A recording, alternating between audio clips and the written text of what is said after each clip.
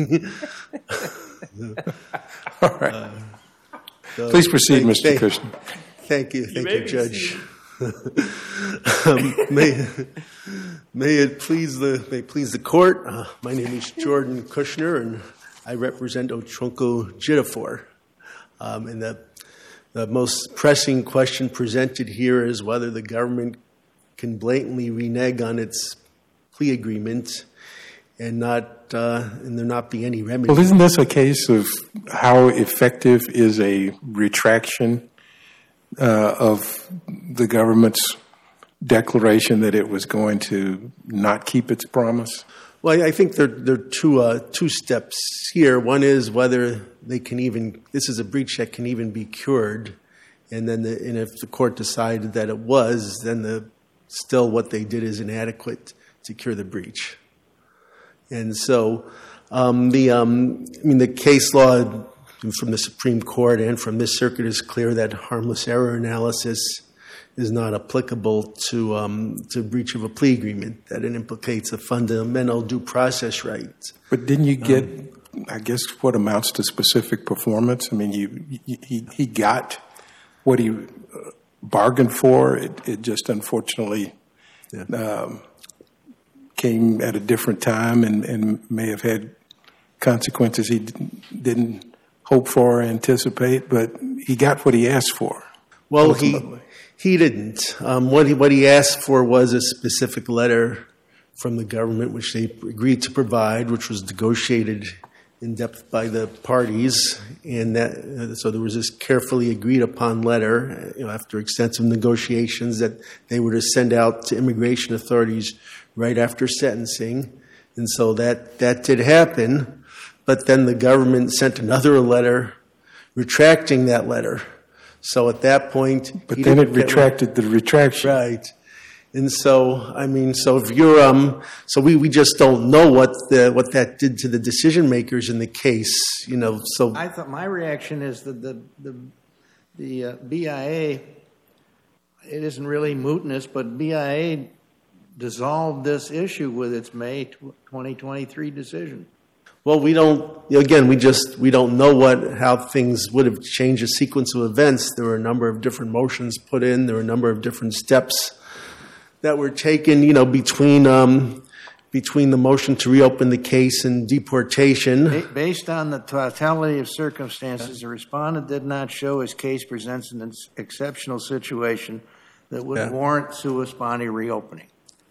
So again, we don't know. And that was with all of these letters before the board. So again, we don't know how the decision would have been affected if the government had just cleanly submitted the letter that they promised. Right, so now we can't do what you asked us to do, which I don't think we could have done anyway, which is order him back into the country. What in light of what the BIA decided, and your questioning about, well, we don't know what it's based on. What's the remedy now? I think the remedy, our preferred remedy would be order for dismissal of the indictment because the damage has already been done and can't be cured. If the court determined that was too extreme, then the remedy would be to allow him to withdraw his plea and proceed to trial. And then the Department of Homeland Security would have to parole him into the United States so he could proceed with the court proceedings. I know when the case was scheduled for trial, they were going to be doing that with a witness that was deported. They offered to parole him into the United States, and so they can do the same thing for Mr. Jidoefor. You'd like us to order that he be returned to the country so that he can be prosecuted? As opposed to leaving him where he is? No, I don't think the court. Well, if the court didn't order dismissal of the indictment, then the court would need to order that he be permitted the opportunity to withdraw his guilty plea, and then at that point it would be his decision whether it was worth coming back into the United States to continue to contest the charges or not. And this court wouldn't be ordering him to come back to the United States, but it would be ordering that he be able to withdraw his guilty plea like any defendant in this situation should be, regardless of their immigration status. I see. So you would want then just to have the case pending And then the government would have to decide what to do if he's in absentia? Yes. I mean, obviously, I don't think he can withdraw the plea if he's not here. So they'd have to go back to withdraw the plea. Or, the court could arrange for some kind of remote hearing. I think it would be for the district. I think it would be the district court to figure out at that point. And it wouldn't be, obviously there's a lot of different scenarios, but it's not like there's no possible solution. I mean, something can be figured out. But if he wanted to withdraw his plea, I think the district court would have to figure out a way to make that happen. Along with the government, we would have the power to bring him back into the country if that's what needed to be done. Well, what's your strongest authority for the relief you seek to have this vacation of his conviction? The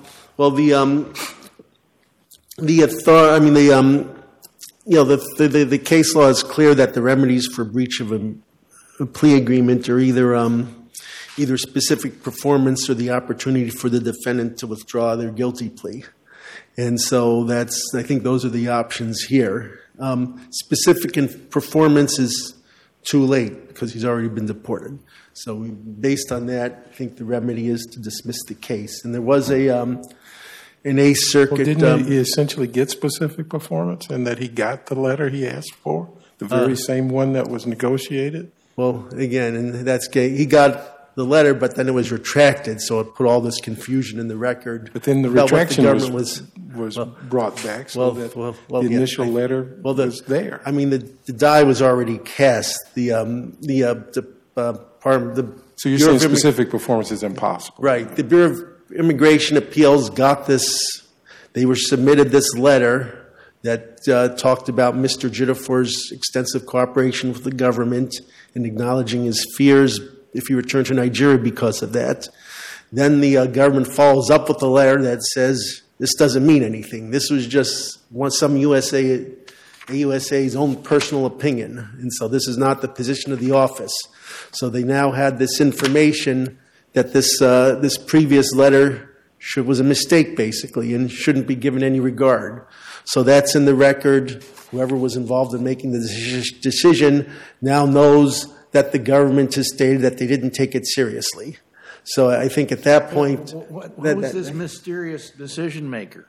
The BIA's made a decision on the motion. Well, at the time that the case was pending, they hadn't made a decision yet. And so that's the problem is that it affected the whole process. Well, but they have, but we don't know what would have happened if the government had just straight stuck by its deal. I think their decision makes it pretty clear it didn't matter to them because there was nothing in the motion, with or without the letter. Well, I don't think we were in a position to speculate on that because we can't read the judge's minds. And I'd go to Santabello. You mean the BIA panel or some judge I'm not aware of? Well, I would, the BIA, whoever was involved in making the decisions for the Board of Immigration Appeals. We don't know what was in their mind. And I point the court to Santabello versus New York, the lead case on breaches of plea agreements, where in that particular case, the prosecution reneged on its commitment not to make a sentencing recommendation. That was the plea agreement. And then they went to sentencing and recommended that the defendant be given the maximum sentence. No, but we're talking specific remedy here. Okay. By the way, I don't understand the basis for the accusation that this was an intentional breach of the agreement. Well, it seems to me the law recognizes the reality of mistake in many contexts. Well, what evidence is there that there was anything but an internal mistake in the U.S. Attorney's office? It's just outrageous that the U.S. Attorney would discredit or renounce a letter from an AUSA signed under his letterhead without doing any kind of investigation to determine, where it came from and whether it was legitimate. Doesn't make it out. You may think it's outrageous in retrospect, but that doesn't make it intentional. It's at least reckless. I don't. Having been around a lot of institutional decision making, that's a bit of a stretch. I can't imagine how a experienced U.S. attorney would just renounce a letter from his AUSA, a very experienced AUSA, and just assume that he was writing something on the department's letterhead just to express his personal opinion. There was a plea agreement, which I suspect, I'm pretty sure was when he wasn't U.S. attorney. No, it was while he was U.S. attorney. Yes. Does the record show what the time frame is here for the issuance of the original letter, the consideration of the BIA, the issuance of the retraction? So I think the motion was submitted with the government's retraction letter by Mr. Jidoefor's counsel on November 7th. I think it was like November 14th, give or take a couple of days, that the government submitted its retraction. And then a motion was filed by us to remedy the breach of the plea agreement on November 28th. And it was within a day or so after that the government sent its semi-retraction. Okay, so it was prompt. After we learned about it and filed the motion, yes. And when did the BIA conclude its review? I think they didn't. I can't tell you the exact date that they denied the motion to reopen. It was some period within weeks after that, I think. But it was after the government had filed its retraction of its retraction. Yes. But I know the time's going here. I think there's a couple of critical points to make. So going back to Judge Loken's question about whether it's intentional or not, and whether there's any damage done. Did the BIA have the opportunity to see the U.S. Attorney's statement that the government stood full and in complete agreement with the original letter? They did see the U.S. Attorney's letter. It didn't say it was in complete agreement. It just said we stand by the plea agreement. So there wasn't any clear affirmation that this letter is complete. The original letter was completely accurate statement of our position. It should be taken as our position by the Bureau of Immigration Appeals and any other immigration authority. They just said there was a miscommunication and we stand by our plea agreement. And there wasn't even anything in the record before that the letter was issued pursuant to a plea agreement. So that says something very different than just a letter, endorsing Mr. Jidoefor's cooperation with the government. Now it's telling him, well, we wrote this letter because there was a plea agreement. So it's telling him that the letter was insincere.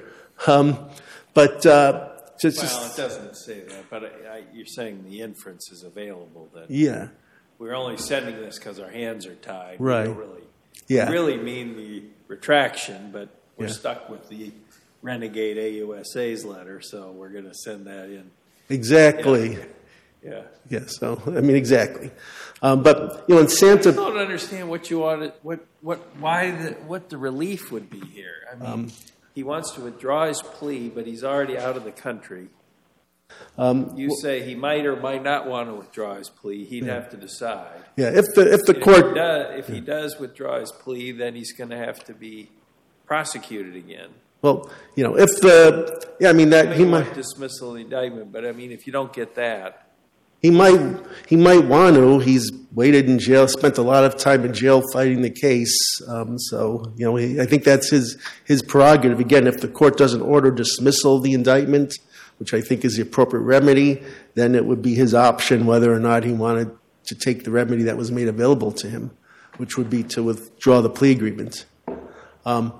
If I could go back again to Santabello versus New York, which I think really puts the issues in perspective. In that case, where the government reneged on its sentencing recommendation, and the judge in that case said that very clear that the prosecutor's position has nothing to do with my decision to impose the maximum sentence.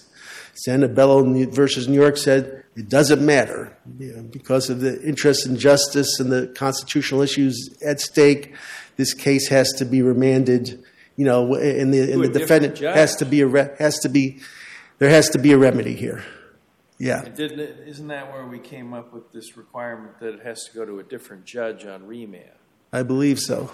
Yeah. Our cases always say we send it back to a different judge. Right. Which is, I guess, on the view that the first judge is somehow Sure. tainted by the breach. Right.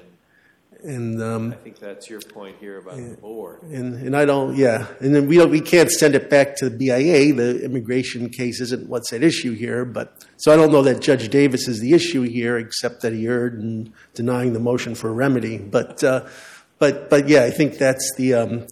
So in Santabello, even though the judge made clear that this didn't affect his decision, it still got sent back. That there wasn't any way to avoid the requirement that breach of the plea agreement be remedied.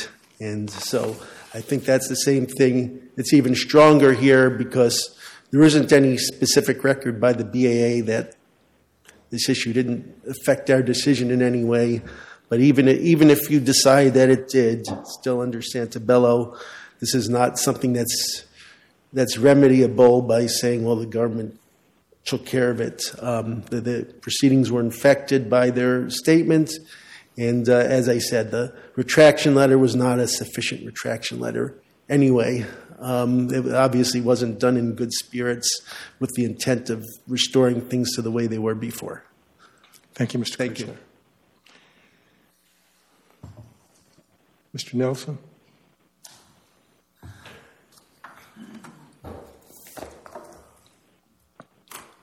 Thank you, Your Honor. May it please the Court. The District Court did not abuse its discretion in denying the defendant's motion to vacate his conviction and dismiss the indictment based on the government's breach of its plea agreement. And specifically, the District Court acted within its discretion for 4 reasons. First, the government remedies its breach promptly, that is, a day after learning about the breach. Second, it did so unequivocally, that is, it retracted its breaching letter and it reaffirmed its commitment to the defendant and the plea agreement. Third, the government retracted its breach critically before the relevant decision makers, in this case the BIA, ruled on the defendant's motions.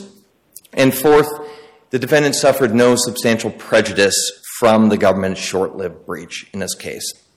So under these circumstances, Your Honors, the District Court reasonably concluded that the government had cured its breach by voluntarily undertaking specific performance of its obligations under the plea agreement.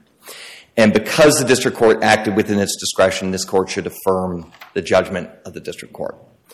I do want to start by discussing the standard of review here, because I do believe the standard of review is abuse of discretion. And while this Court has said that the question of interpretation of a plea agreements, the question of whether a breach occurred is reviewed de novo, that's not the question here, because the government has conceded its breach. This case is a question of what is the appropriate remedy, and that is an issue that's vested to the sound discretion of the District Court and should be reviewed for abuse of that discretion. There are, as this Court has said, 2 potential remedies for a breach: specific performance or withdrawal of a plea. But the decision of the appropriate remedy rests in the sound discretion of the District Court, as this Court has said in Van Thurnout and Margali versus INS. Well, how is the series of letters specific performance of the original agreement, which was for a single letter without a back and forth and a retraction and personal opinion and so forth? I think that it's specific performance because it made clear to the relevant decision makers, the BIA, that the information contained in the first letter was the considered position of the United States Attorney's Office, that was the letter that the board should consider and was being submitted for the board's consideration. So it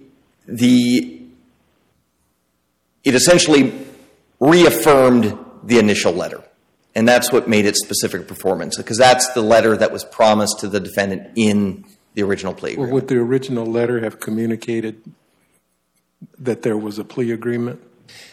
The original letter did not communicate that the letter was negotiated as part of the plea agreement. However, as the district court found, there was no promise that the board would remain ignorant of the fact that this was negotiated as part of a plea agreement. In fact, the plea agreement, as the court knows, is a public document filed on a public docket.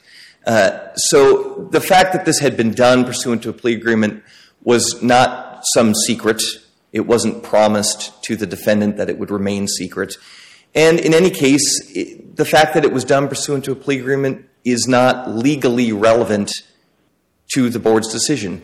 The one case cited by the defendant is in re Pickering by the board, which says that the board isn't going to give credit to courts that vacate a conviction solely for immigration purposes. That case in re Pickering, dealt with a Canadian conviction that the Canadian court vacated specifically so that the defendant could obtain immigration relief in the United States. The board says we're not going to consider the fact that that was vacated because it was done so for this immigration reason. It says nothing about that the board ignores things that are done pursuant to a plea agreement.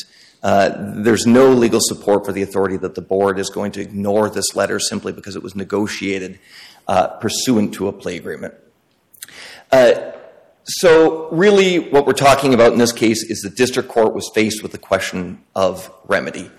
The government had already voluntarily undertaken specific performance by reaffirming the original letter to the board. So the question was he entitled to any additional remedy? And the district court was within its discretion in deciding that he was not. As this court has said, that there's multiple factors that district courts should weigh in assessing an appropriate remedy. And they're fact-dependent factors. They're things like the prejudice to the defendant, the conduct of the government, and the public interest. Those are factors that are for the district court to weigh and that are uniquely within the district court's province to weigh, and therefore call for an abuse of discretion review in this matter. So in this case, as I've said, district court did not abuse its discretion considering those three factors. Specific performance, as this court has said, is the preferred remedy. That's the remedy that is the law prefers. And the three factors, the prejudice to the defendant, the conduct to the government, the public interest, those all support the district court's decision here. There was no substantial prejudice to the defendant. The district court found that any harm to the defendant was speculative. Homeland Security briefly relied on the government's breaching letter in taking a position opposing the defendant's motion to reopen or stay. But the government corrected its breach before the board ever ruled on any of its motions. And Homeland Security also communicated to the board that it nonetheless continued to oppose the defendant's motion for reasons that were unrelated to the government's letter. The fact that it was time-barred, the fact that the board had already addressed these same claims from the defendant. And so the prejudice to the defendant in this case, as the district court found, was speculative. The conduct of the government, here again we have another finding by the district court. The district court found that the government's explanation for the breach was, quote, sufficient. We had an AUSA who negotiated this agreement who retired 2 weeks later. The government learned of the breach on November 27th, and within 1 day, it promptly corrected the breach by retracting its breaching letter. So the government's retraction also, as I've said, was unequivocal. It said the breaching letter was issued in error, it was a miscommunication, and we're reaffirming our commitment to the defendant in the original letter. And as the district court found, the government's response was satisfactory. As Judge Loken pointed out, furthermore, we have a record of what the board considered in its May 8th decision. The defendant said multiple times, we don't know what was in the board's mind. We don't have any specific record that it didn't affect their decision, but we do. We have an opinion from the board of May 8th which said that we have considered the AUSA's original letter, the October 13th letter. The board decision didn't say anything about the breaching letter of November 14th. It focused only on we've considered the record, including the AUSA's original letter sent pursuant to the plea agreement, and nonetheless found that the defendant was not entitled to relief. Again, showing that there's no prejudice here to the defendant. Third factor to consider, of course, is the public interest, and the district court could reasonably find that vacating the conviction and the sentence in this case would result in delay. It would undo a restitution award, making the defendant's victims whole, and it could result in possible further pretrial detention if the defendant's appearance were somehow able to be secured, of a person who had already served the completeness of his sentence. None of those things are in the public interest. So given the lack of prejudice to the defendant, the government's prompt, unequivocal correction of its error, and the public interest, the district court was well within its discretion in finding that the facts did not support any additional remedy beyond the government's voluntarily undertaken performance. Let's assume for the moment that we don't agree with that and conclude that in these circumstances the withdrawal of the plea opportunity has to be afforded. Does the government have a position as to how that would happen? Obviously, the withdrawal of the plea is complicated by the defendant's removal from the United States. I think if the court were to make that decision, the court would be empowered to vacate the conviction and remand to the district court, at which time the matter would remain pending the ability to secure the defendant's appearance, if at all, before the district court to withdraw his plea and further proceedings in furtherance of that. But again, of course, the government's position is the court doesn't need to reach that. The court... But, it would be helpful. I mean, his notion that we could order the government to bring him back strikes me as far beyond our authority. But on the other hand, if an opportunity to withdraw the plea is what the Supreme Court law on breach of a plea agreement requires, how do we do that? What can we say? What's the last two sentences of our opinion? I agree with Your Honor that the court probably is without authority to require his re-entry into the United States. I think what the court can do is pass on the judgment of the district court. It could vacate the judgment of conviction and remand. Well, he says he's not sure the defendant wants a vacator. I heard him say, my guy just wants the option to withdraw the plea. That to me... I mean, I don't understand. It seems like he ought to know by now whether he wants that, but that seemed to be the argument. I don't understand that either. I think that goes almost to an issue of perhaps mootness. If he doesn't want the remedy that this court is empowered to order, then there's no case or controversy really before the court.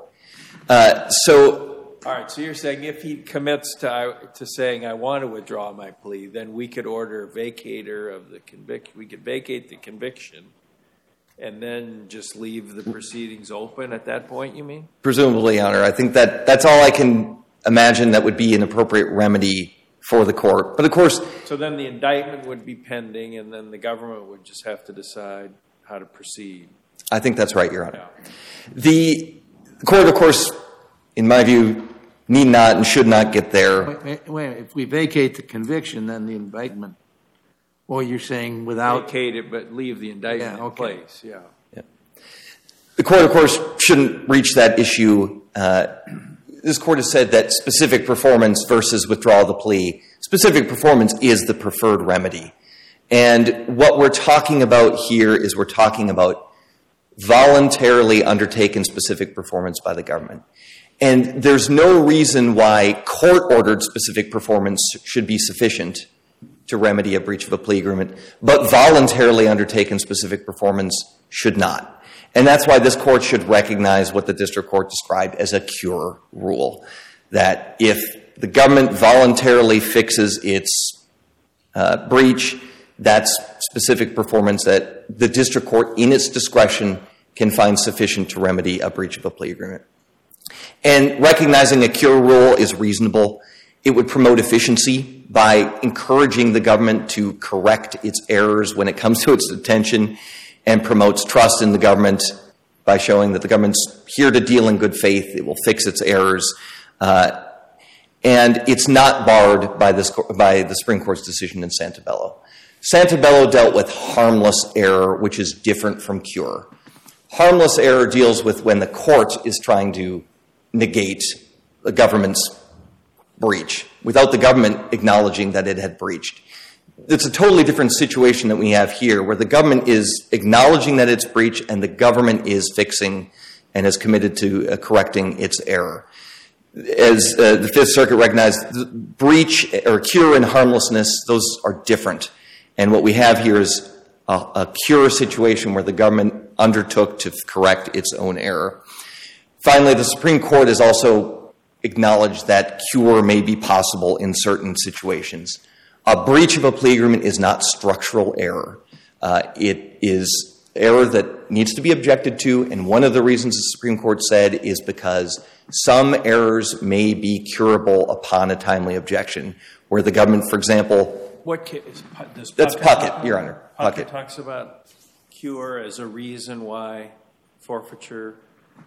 Correct. Apply. The importance of an objection is because when you bring an error to the government's attention, they may be able to fix it, such as where the government simply forgot its commitment and is willing to adhere to the agreement. And I think we see that more often than Well, certainly you can see that in a hearing situation where the government has agreed to some recommendation or something. That's correct. I think that's the context you see it a lot. For example, where the government files a sentencing position pleading that in some way doesn't comport with the promises that were made under the plea agreement, realizes the error, and puts in a new pleading before the district court makes a decision saying, we were wrong, here's our new position. And because of this, because of the factors in the case, I think the district court was within its discretion in finding that the government had cured its breach, and this court should affirm the district court's decision in all respects. Unless the court has any other questions, that's all I have. Thank you, Mr. Nelson. Thank you.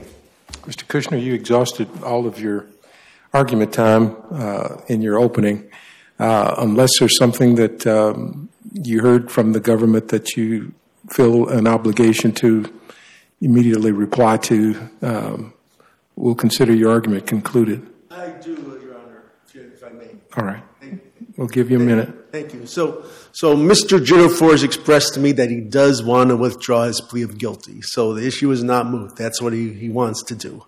But what I was getting at is, when the time comes, obviously this is dragged on for years, and he might determine based on his circumstances that it's just not feasible to continue with the proceedings, and that would be an option that I think he would have a right to make, but that's not where he's at right now. What he's told me He wouldn't have that option. If the conviction's vacated, then it's the government's option to prosecute him. Right.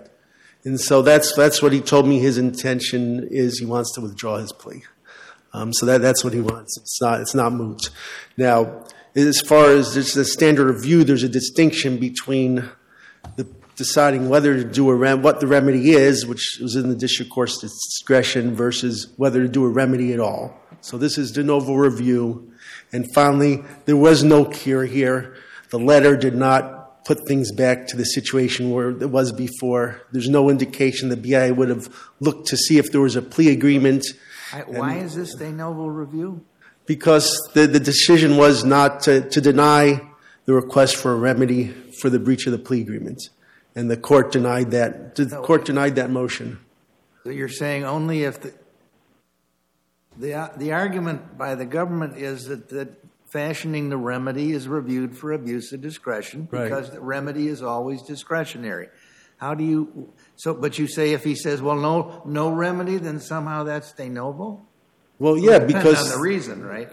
Right. But if he said no breach, no remedy because no breach. Yeah. That's different than saying no remedy because I conclude an appropriate remedy is not needed or available. Yeah, I think that it weakens the standards that have been set by the Supreme Court to look at it that way. Because again, Santabello involved, the judge made it clear that it didn't affect his decision and there needed to be a remedy anyway.